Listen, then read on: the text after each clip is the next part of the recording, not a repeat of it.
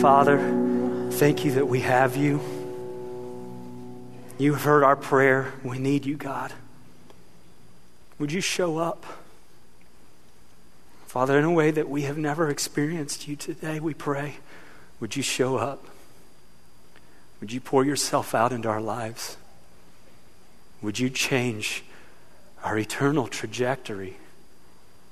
Would you change our marriages and our homes, our parenting, our work? Would you change the way we live in this community for the glory of your name? God, would you do it? Would you show up? We need you. And Father, no one is more aware of that than me. And so God, I pray, would you guide me? Would you lead me? Would you direct me? Would you make your words pour from my mouth? And Father, we know we're not the only church that's gathered in this community that needs you. I pray for Paul Young, Glory of God Anglican Church, all of the gospel teaching and preaching churches of this community. God, we need you. And Father, we thank you for your grace in Jesus to us.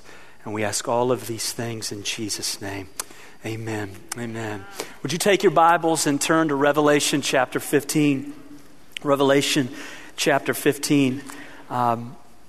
We have a few more weeks in this study, and because we have several more weeks in this study, I'm going to ask you to, as you think of it, whatever brings it to your mind, would you pray for me over the next several weeks? There are a lot of things that I'm working on in wrapping up this study of the book of Revelation. And so if you think of it, pray that God would make me faithful to his word, that he would make me capable to teach these huge, massive truths, and that he would also do a work in your heart as well, that he would stir you to worship him. The book of Revelation is a book of worship. It's a call to praise God for who he is. And that's the great setup for the text that we're in. You see, there are these massive truths that are converging in the book of Revelation. One is that we were made to worship God. We were created to worship God. I can't make my morning's message a proof that we are called and created to worship God. I would encourage you to go to the Psalms. Go to Psalm 99. Go to Psalm 100. Serve the Lord with gladness. Come into his presence with singing. For the Lord is God. He's created us, not ourselves. We are called to worship God. And at the same time, not only does the Bible tell us you were created to worship God at all times and in all things, the Bible also tells us that as we get nearer and nearer to the return of Jesus Christ, the world in which we live, the world in which we're called to worship God is only going to get worse and worse and worse. We saw this a little bit. We were in the book of 2 Timothy last week, and you see there that Paul's warning his young protege, Timothy. Listen, the nearer Jesus comes, here's what he says. The nearer it comes to the return of Christ, he says, evil men will grow from bad to worse. That's not the direction you want them going, right? You're going to go from bad to worse. He says, even to the point that so-called religious people, so-called Christians, will not endure sound teaching. They won't want to hear how bad the world is or how bad they are in the world. And so they'll gather to themselves teachers who will just sort of itch the scratch of whatever their whim is of the moment. They'll say things like, tell me I'm okay. Tell me everything's going to be okay. Why don't you scratch the itch I have for entertainment or for an easy life? Why don't you just go ahead and tell me a funny joke, preacher guy? Why don't you humor me with a little anecdote every now and then? They're going to say that. So evil men will grow from bad to worse. Religious men will refuse to endure sound teaching, so the world will grow dark and dark and dark and dark. Does that sound familiar to you? Are you blown away at the decay of our culture, of our world? When you look around, listen, I see the same news that you see. I read the same reports that you read. It boggles my mind the way that it boggles you. And yet, as the world grows darker and darker, that one relentless call of God to worship him in all things at all times never goes away. Amen. We're called to worship God in the midst of a world that is falling apart. And in these two chapters, Revelation 15 and 16 that we'll look at this morning, we see the convergence of those two things. We see the convergence of a world that is falling apart. We're going to be reading about the very end of the wrath of God coming upon earth. And we see reasons for worship this morning. We see how it is we worship God while our world falls apart. All right, so let's take a look at Revelation chapter 15.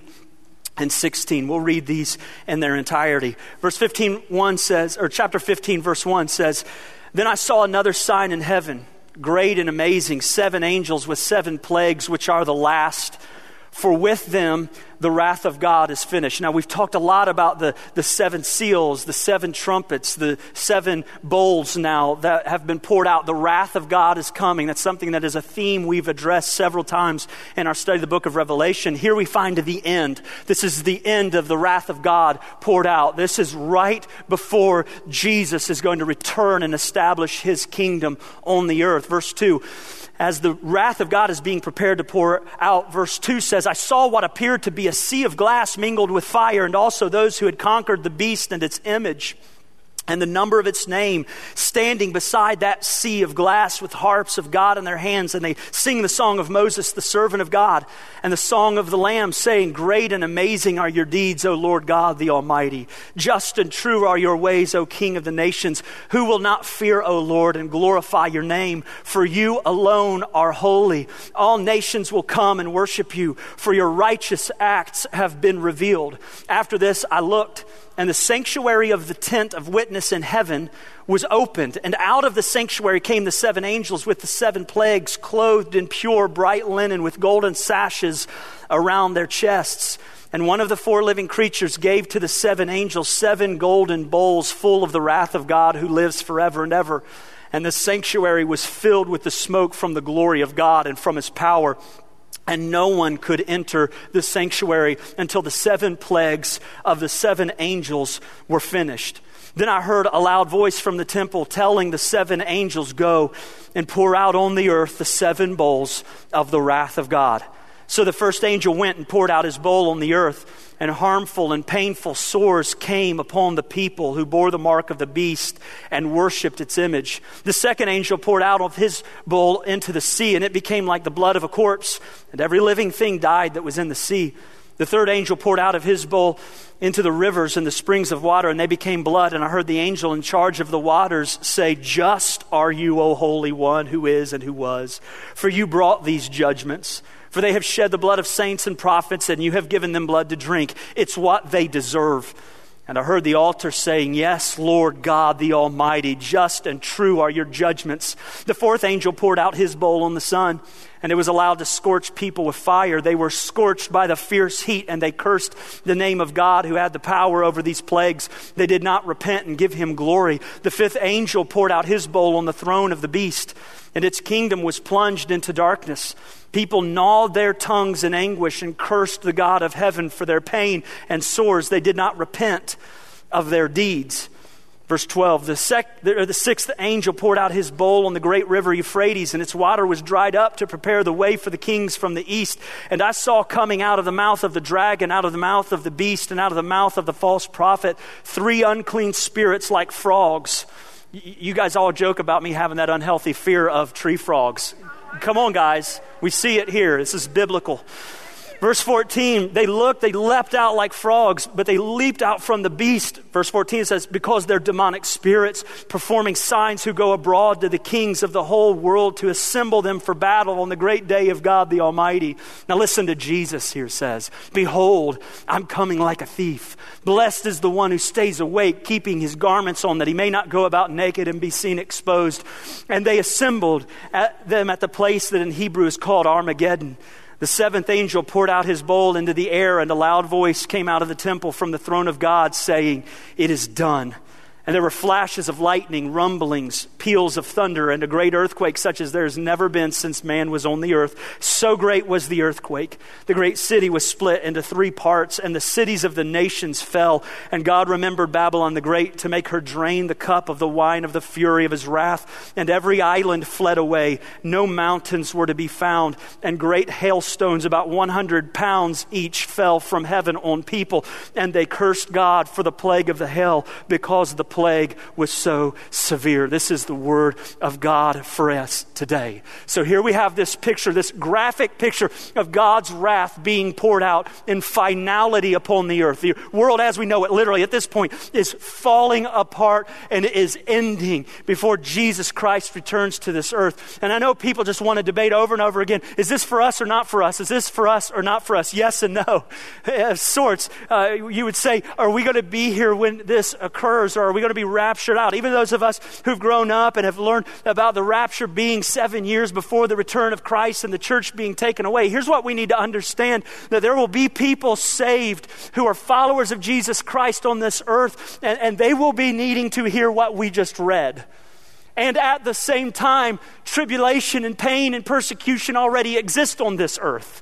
And we need to hear what we just read. I was speaking with one of our missionaries a few weeks ago in our mission conference, and he shared something that was really interesting to me. He had been born and raised in America, graduated from an American Bible seminary, went to China, began to lead house churches in the country of China, and they were being so persecuted because of their faith that he decided to lead them on a Bible study of the book of Revelation. And he shared something with me as he was telling me about that experience. And here's what he said. Serving in other countries has helped me to understand that American Christians wonder when the tribulation will begin, and Christians all around the world are wondering when is it going to end. Right? Because tribulation and persecution are already a part of our world. As a matter of fact, they're probably coming to our nation in our lifetime. Like we could see the handwriting on the world or on the wall and in our world that God is allowing his people to walk through persecution, even as he, as their great shepherd, walks them through it. And so there is a word for us today.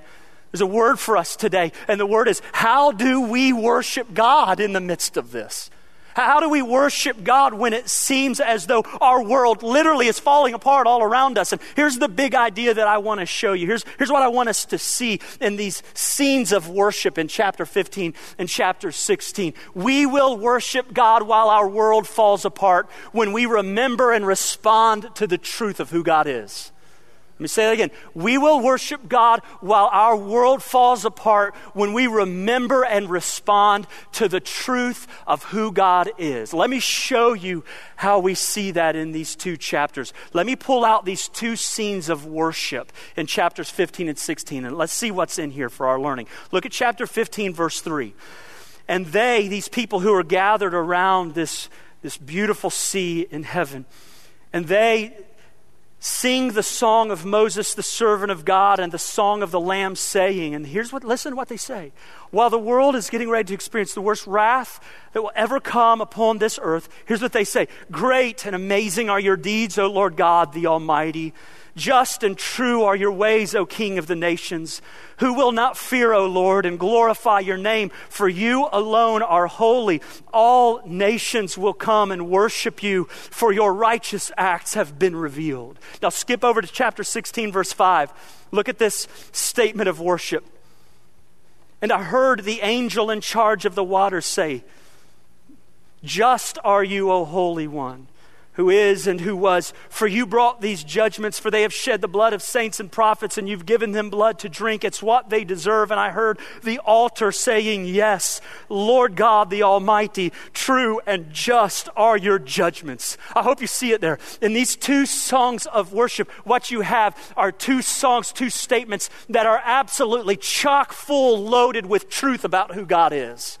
The thing that stirs heaven to worship is the truth of who God is, that forever we are reminded and respond to who God is as we see him face to face. And while the earth falls apart under the wrath of God, heaven rejoices in worship over who God is. You want to know how you will worship God while your world falls apart? When you remember and respond to the truth of who God is. So let me show you what this text tells us about who God is. Chapter 15, verse 3, chapter 16, verse 7, both show he is God the Almighty.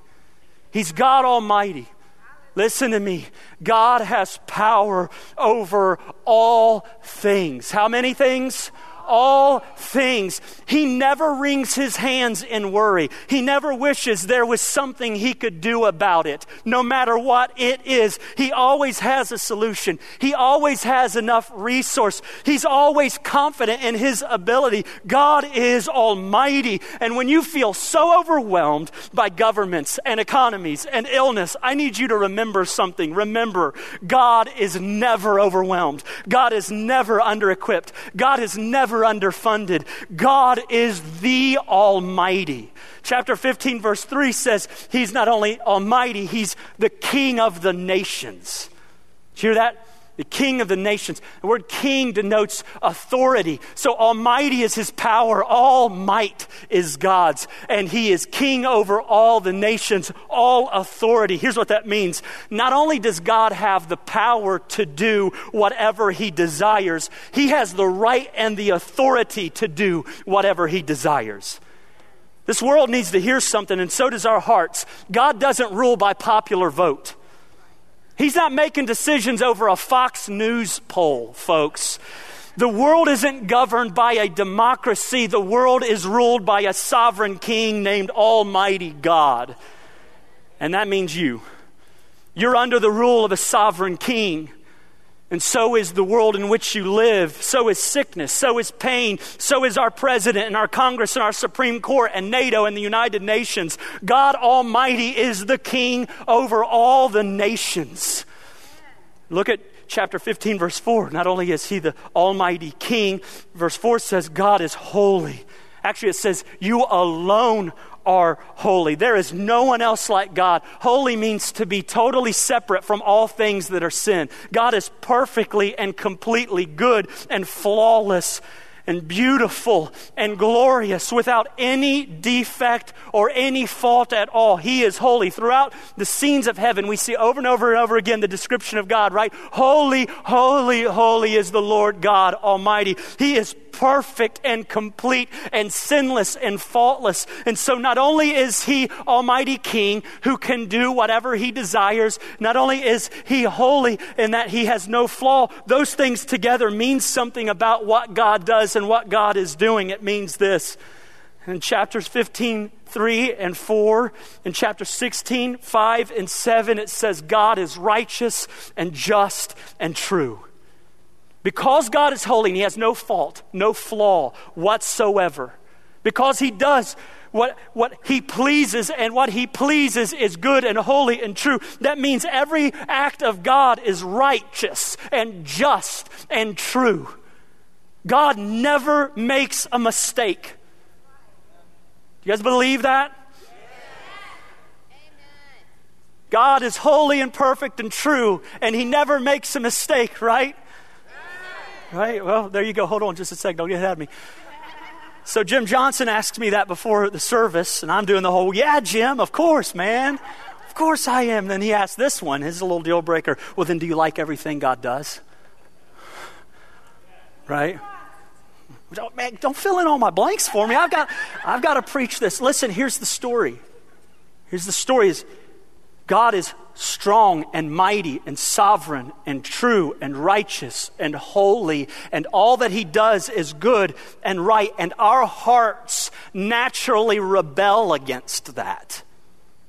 Do you hear that? Our hearts naturally rebel against that. And so we see something else here about God. Because our hearts do not respond to God as God the way they should, we see something else here, and namely what we see. And it's not as easy as these others, but it's here. We see that God is gracious and merciful. We don't embrace God the way that we should. We have not encountered God as God and said, I love what I see. I want what I see. Tell me what to do, God. All I want is you to tell me what. That's not how we enter this world. We enter this world, the Bible says, as people who desire to be our own little g gods. The great sin of all humanity is we don't want God on our throne. We want to be our own little g God. We want to do what we want. We think we know what's best. We take the reins of our life and we do as we please, or we want to do as we please. And that is the state of all humanity. And in this text we see God is merciful and gracious. And let me show you this, and I'll show you this in a roundabout way. Look at verse 6 of chapter 16. This is talking about all of those who endure the wrath of God. It says they have shed the blood of saints and prophets, and you've given them blood to drink. It's what they deserve. It's what they deserve. They deserve the wrath of God because they've rebelled against God as God. That's for all of us, guys. All of our hearts have rebelled against God as God, and what we deserve is the wrath of God. These people who endure the wrath of God get what they deserve because they wanted to be their own God, and this is where it has gotten them. But the question remains, does everyone get the wrath of God? Does everyone get what they deserve? No. No, because in chapter 15 we see a sea of people who say God is great and glorious, and they're not enduring God's wrath. They're enjoying God's pleasure and His presence forevermore. We see grace and mercy here because everyone deserves the wrath of God, but not everyone gets it. Because God is gracious and kind and gives men an opportunity to repent. And there are those who see, I've wanted to be my own God. I have fallen short of the glory of God because I've wanted to make my name glorious. I wanted to do my own thing. And the result of my fall is the wrath of God upon me. God is a good judge, and He will not allow sin or injustice to go unpunished. And we all deserve the wrath of God, but God is rich in mercy.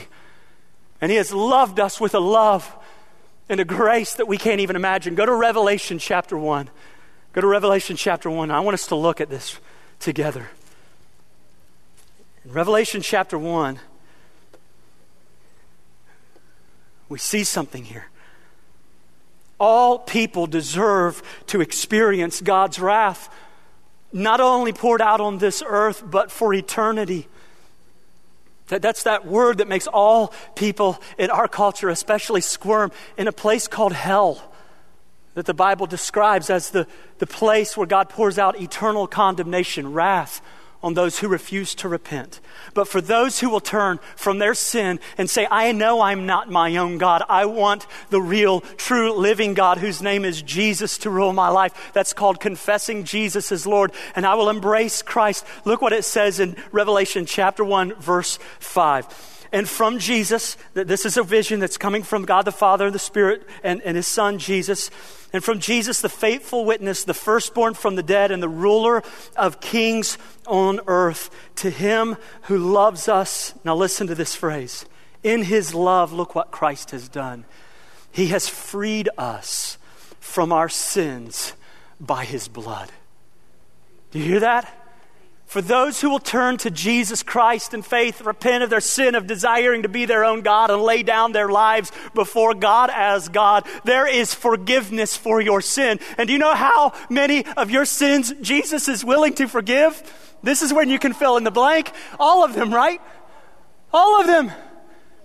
If we confess our sin, He is faithful and just to forgive us our sin. He's just. He's right. God is right to forgive our sin. And do you know why? Not because He lets us skate free, but because He's righteous and just. And for those who trust in Jesus, Christ died on the cross and God laid on Him the sin of us all. And God punished our sin in Jesus.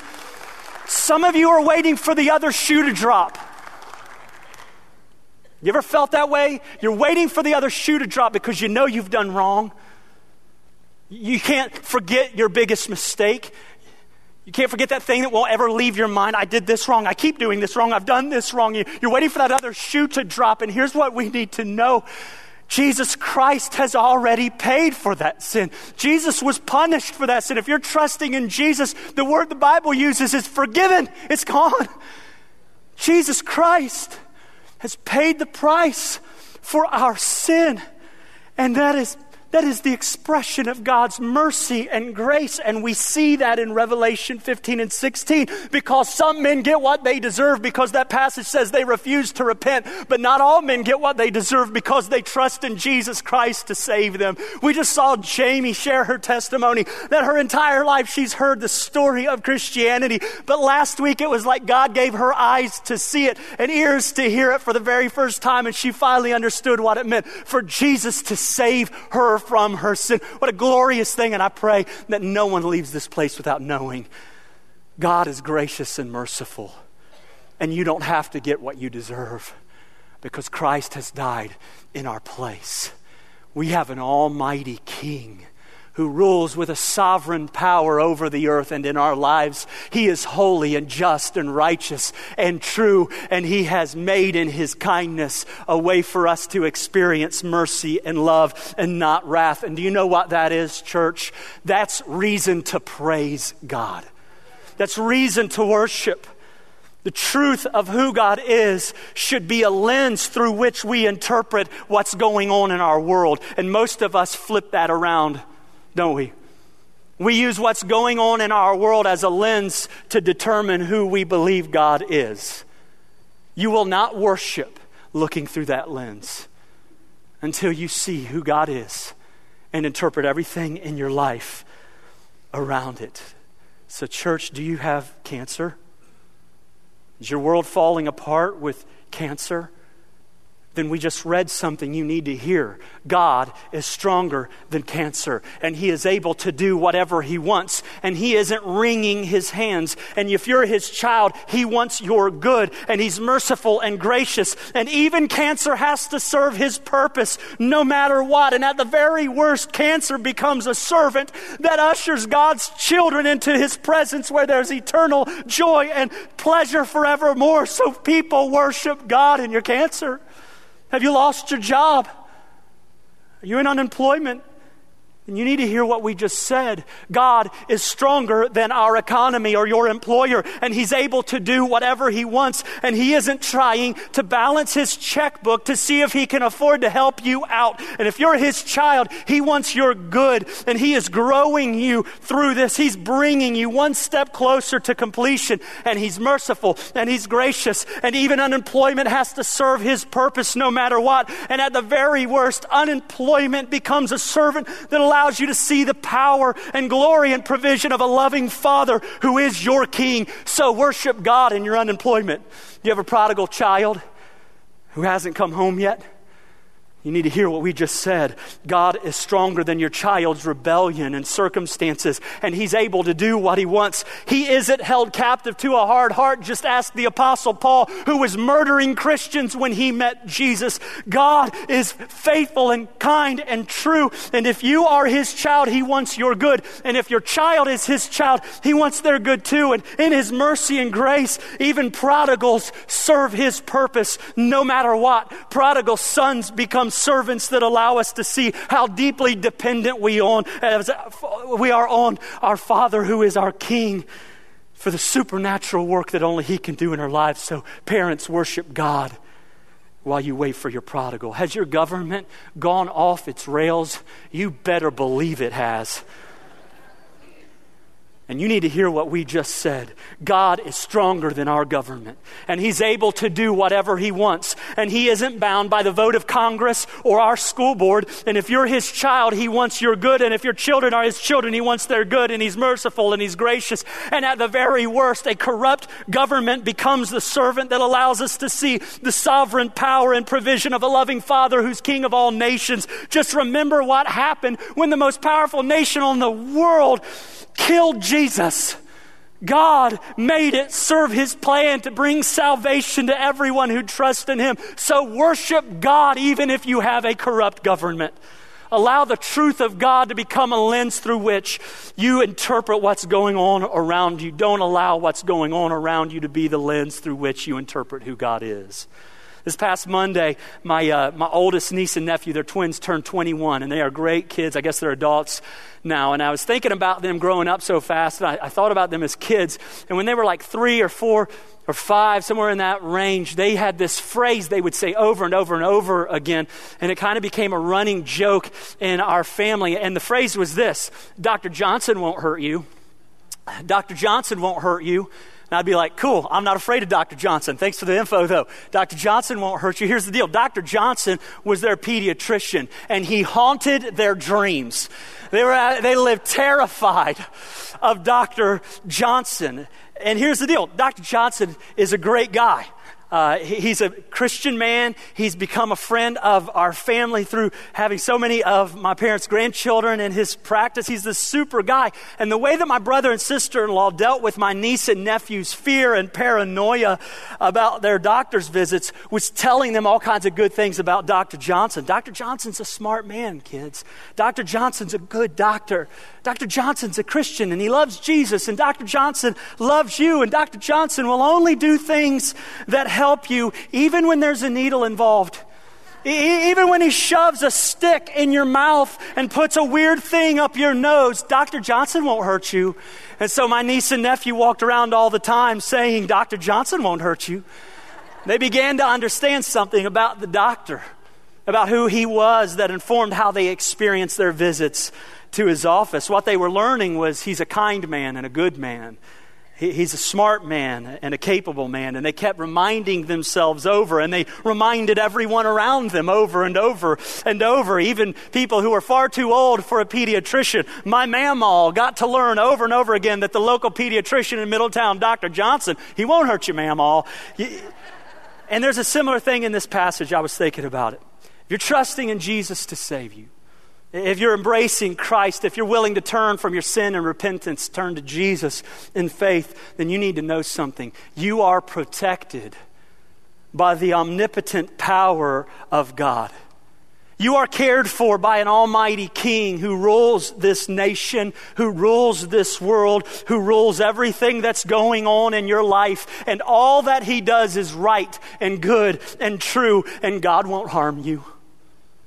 God won't harm you. He's glorious and great and amazing and holy. And the world may fall apart and life may hurt, but God won't harm you. He's worthy of praise. That's who he is. That's what he does all the time, even when your world is falling apart.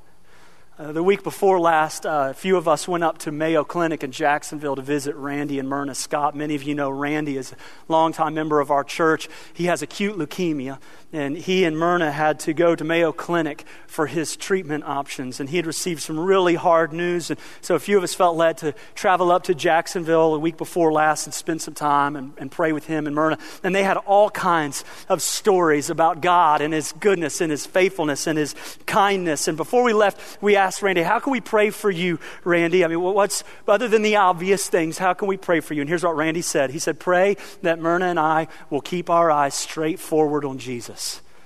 Everything to the left, everything to the right is really scary stuff. But we aren't scared when we look at Jesus. That's another way of saying, Jesus does something awesome in my heart when I remember who he is and I interpret what's going on around me through that lens. You know what that is? That's worship. And we will worship God while our world is falling apart when we remember and respond to who he is. So don't forget it. Don't look past it. As you read your Bibles, ask this question, what does this tell me about God? And what does that mean for me today? What does this tell me about God? What does this mean for me today? Because no matter what is going on in your marriage, in your home, in your job, in this county, in this country, in this world, not one thing has changed about God. So let's leave this room as the happiest people on Merritt Island. Because God is God. He is God, and he is our sovereign King who is holy and righteous and good and true. And all he does is right, and he's merciful and gracious and kind. And he is working everything on this earth for his glory and our good. And we have reason to rejoice and worship him today. So let's pray that we would. Let's pray that we would. I'm going to ask you to bow your heads and spend a few moments in prayer. And here's how I want us to pray. I want us to pray for one another. We come to this room as the church. We don't come to the church. We come to this room as the church, and the church is called to love one another. So would you pray right now for those that are seated around you?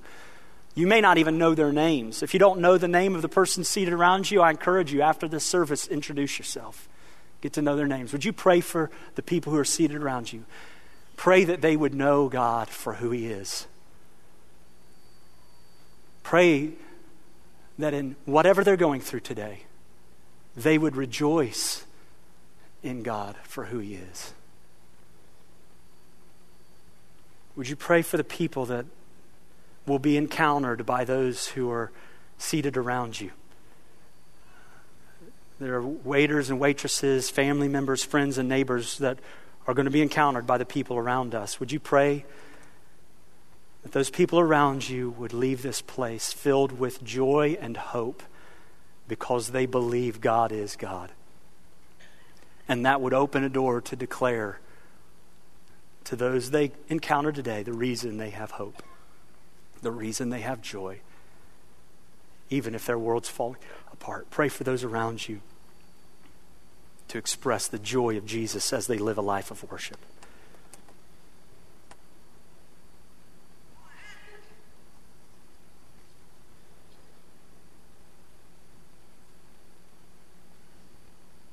And would you pray for yourself? In this moment, would you pray for yourself? Ask that God would give you joy in believing so that your heart would be filled with praise and worship to God. Reflect over some of the things that are going on in your life right now. Some of the hardness that you're facing, some of the challenges that are there. Pray that God would allow you to believe that those things have not changed anything about God.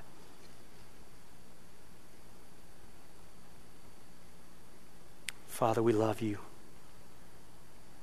We need you. We say it again, we need you because you are a glorious God, an almighty King who is holy and right and just and true, and all you do is good, and you are merciful and gracious to us. And so, Father, we say we need you, and we thank you that we have you in Jesus. Father, I pray you'd stir our hearts to sing your praise. Father, I ask that we would leave as people filled with the joy of Christ today. Lord, I ask these things in Jesus' name. Amen.